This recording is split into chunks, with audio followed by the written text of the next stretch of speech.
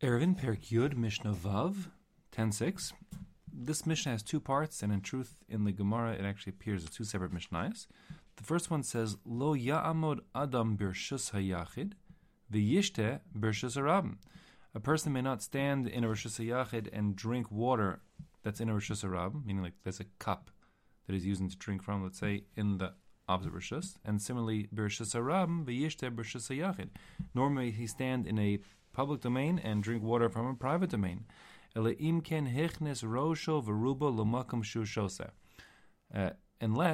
he moves the majority of his body, including his head, into the same rishus that the water is sitting in, and then he could. And the reason for this din d'Rabbanan is we're concerned that if a person were standing in one rishus and the water in the other rishus and drinking from that cup, that he may bring the cup to him. And if he brings the cup to him as opposed to bringing his mouth to the cup, so then he'll transfer that cup from the one domain to the other domain, and that'll be Hotzah Midoraisa. And therefore we have a din d'Rabbanan not to allow one to drink water in a different rishus unless he moves the majority of his body over there, in which case we have no longer a concern that he would bring the cup to him. He'll remember because he's over there. Now we have to contrast this Mishnah to the two previous Mishnayos to make sure everything is clear. Two Mishnayos ago in Mishnah Daled, we said that a person could stand in one rishus and extend his hand to the other rishus to move something over there, like for example reaching your hand in to unlock a door or something. You're standing on the outside and the key's on the inside. That you could do. And the reason why that is permitted while this is forbidden is because in the case of, let's say, the key, Mishnah Daled, you don't need the key. You certainly don't need the key by you. You need the key over there. So moving the key over there in the Rishus HaYachid, there's no reason to think you'll pull the key to you and bring it to you over here in the Rishus HaRabim. In contrast, when you're drinking the water, you want the water for yourself and you want it where you are. You're just moving your head over. And therefore, there's good reason to think that you could at some point bring the water back to you in the Rishus in which you're standing. And therefore, that's why in our Mishnah it's forbidden. So the point is, if you need the object, then, like for example, the water where you're standing, then you may not do it. If you don't need the object where you're standing, like for example the key, then you may do it. Reach over across the line to the other domain. The second case we have to contrast this with is the previous Mishnah, Mishnah Hay. In Mishnah Hay we talked about urinating. We said a person may not stand in one domain and urinate in the other domain. Here we're saying a person could stand in one domain and drink in the other domain if at least the majority of his body is over there. So just to make sure it's clear, when it comes to drinking, as soon as you've swallowed the water, it's like gone, halachically not considered anything anymore. And therefore not considering it to be traversing to a different domain once you swallow it. Even though it's coming to your body, let's say your stomach, if you will, in the other, whatever the story is. But in the case of Mishnah Hay, when we're talking about urinating or spitting, so once it leaves your body, it has a life all its own. And if you stand in one domain and spit to the other domain, you actually are in potentially Doraisa territory. Here, at most, it's just a D'Rabbanan because we're concerned to move the cup. But drinking, if you would violate this Mishnah and stand in one domain and drink the water in the other domain, the water going through your body from, so to speak, from the one domain to the other domain is not an issue. It's just a D'Rabbanan lest you move the cup. Okay, that's the first. And the Mishnah says, V'chein bagas. The Mishnah says also the same principle applies, V'chein means the same principle applies, when it comes to a wine press. Now, what it means the same principle applies, so there's Machlokas Rav and Abai in the Gemara. The Bartanura learns the Mishnah like Rava, that we have left the topic of Shabbos altogether. We're not talking about Hotzah. We're talking about a totally different application, which has to do with consuming produce that needs to be tithed prior to taking the various requisite tithes. So and that's the case here in our Mishnah. Generally, the rule is that one must tithe his food before he consumes it, meaning he has to take truma and meiser and so on.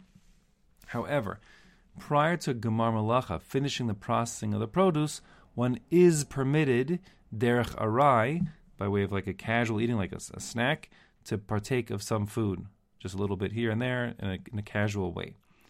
So that would apply also to drinking grape juice that's been freshly pressed from grapes. When you press from the grapes, the wine has not yet been tithed. It's proper to wait and not tithe the grapes, rather tithe the wine. So that being the case, the wine is untithed, but one could eat it derech arai in a casual way. But the Mishnah is setting up that casual way means that you're eating it directly inside or over the wine press. Because if you take the wine from the wine press, out of the wine press, now automatically it's become a more kavua, more no longer casual, more like a fixed way. Wine itself has like a power to be kovea things in general. It's a more formal drink, and drink in a more formal way. And therefore, we say if you want to drink from the wine that's fresh from the press, you got to reach your body over rosh of arubo, most of your body and head, to be in the press, at the press, and drink it over there. Okay?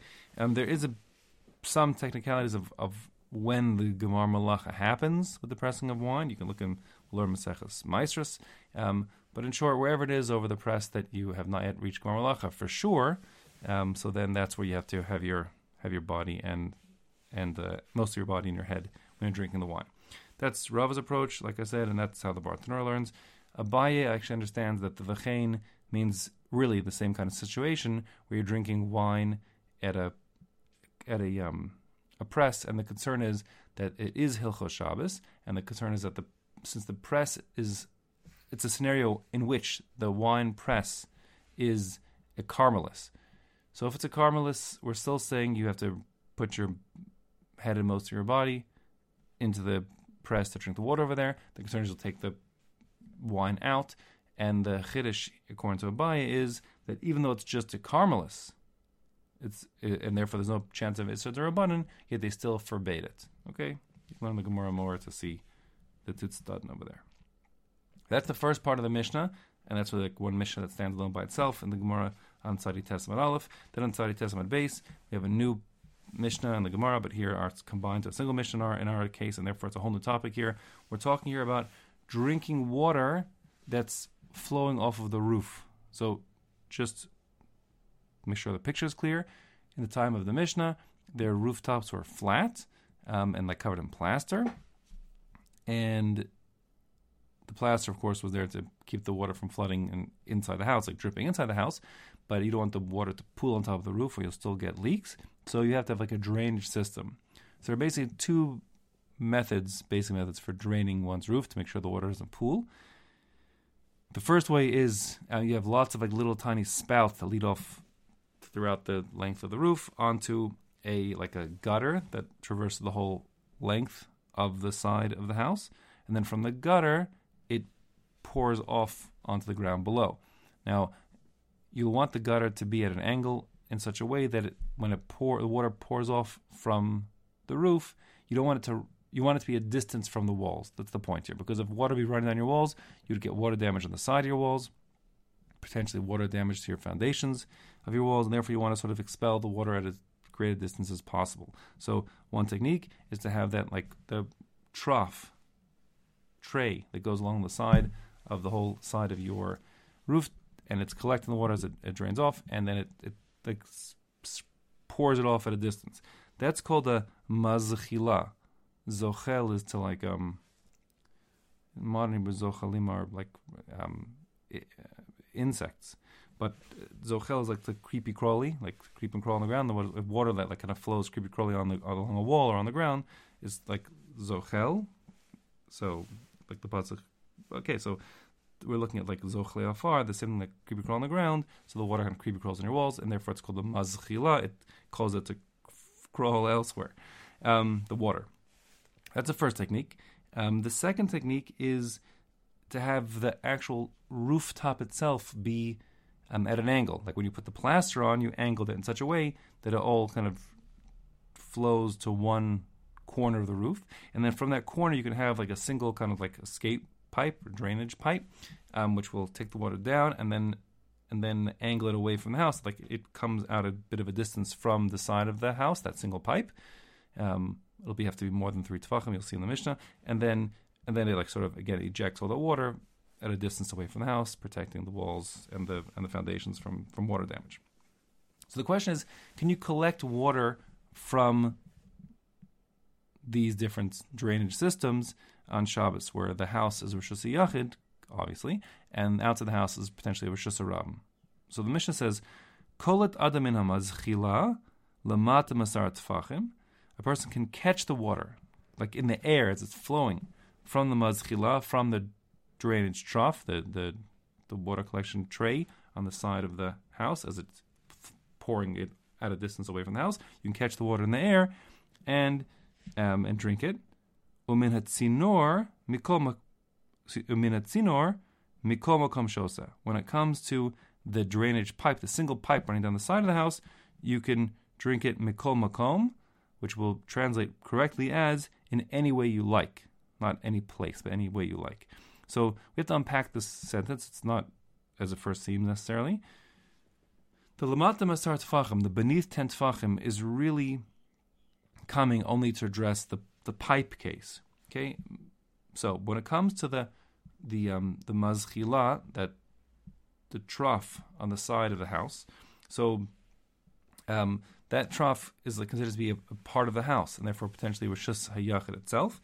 It can be 4 tefachim across, even, and be a proper rishus hayachid, or just be an adjunct to the house. The point is, one would never be allowed to drink the water directly from that trough, or like to attach a cup to the edge of the trough where it's draining, because they need to be collecting water and collecting water in the rishus hayachid and like transporting directly to rishus harabim. So that would be definitely no good, and that would be a problem. So we're saying you can catch it in the air. If you catch it in the air, so now it's no longer, the water is no longer attached to the house anyway. It's flowing around, and therefore when you collect it, you're just collecting water all to itself. Now, as the Mishnah reads explicitly, if it's below 10 tefachim, you have the water already in the rishus harabim, so you're catching water in rishus harabim, drinking rishus harabim, nothing can go wrong. That's going to be fine. Just catch it in the air as opposed to detaching the cup of your mouth to the maschila itself on the tray, on the trough, which is part of the building.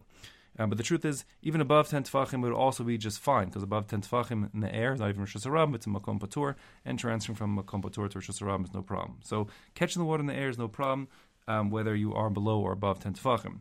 The below 10 tefachim part is really going on that tzinor, the pipe, that's the single pipe that's draining down the side, vertically down the side of the building. So there, as long as you're below 10 tefachim, so then we'll say that you can not only catch the water in the air that flows off, but you can even attach like a kli, like a cup or your mouth to that pipe and drink directly.